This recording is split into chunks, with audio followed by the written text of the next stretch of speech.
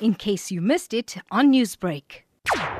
The parties involved in the talks have agreed that there's two issues. One, the issue of the full hijab that needs to be negotiated and discussed in the form of a task team where these issues will be deliberated on, and obviously a timeline needs to be attached to when the implementation of the full hijab will be confirmed and implemented.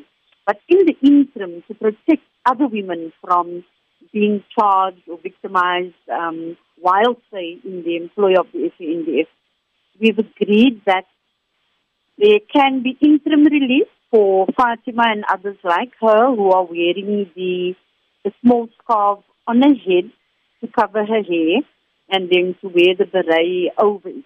But the SANDF women currently do enjoy the protection in terms of this interim relief agreement that we've entered into. So will this mean then more freedom for Muslim women in the SANDF to practice their religion and to cover their hair? I think absolutely their chief of staff right through to the minister is keen that this matter is, brought to a head and settled. And I think with that spirit, it sent a message out.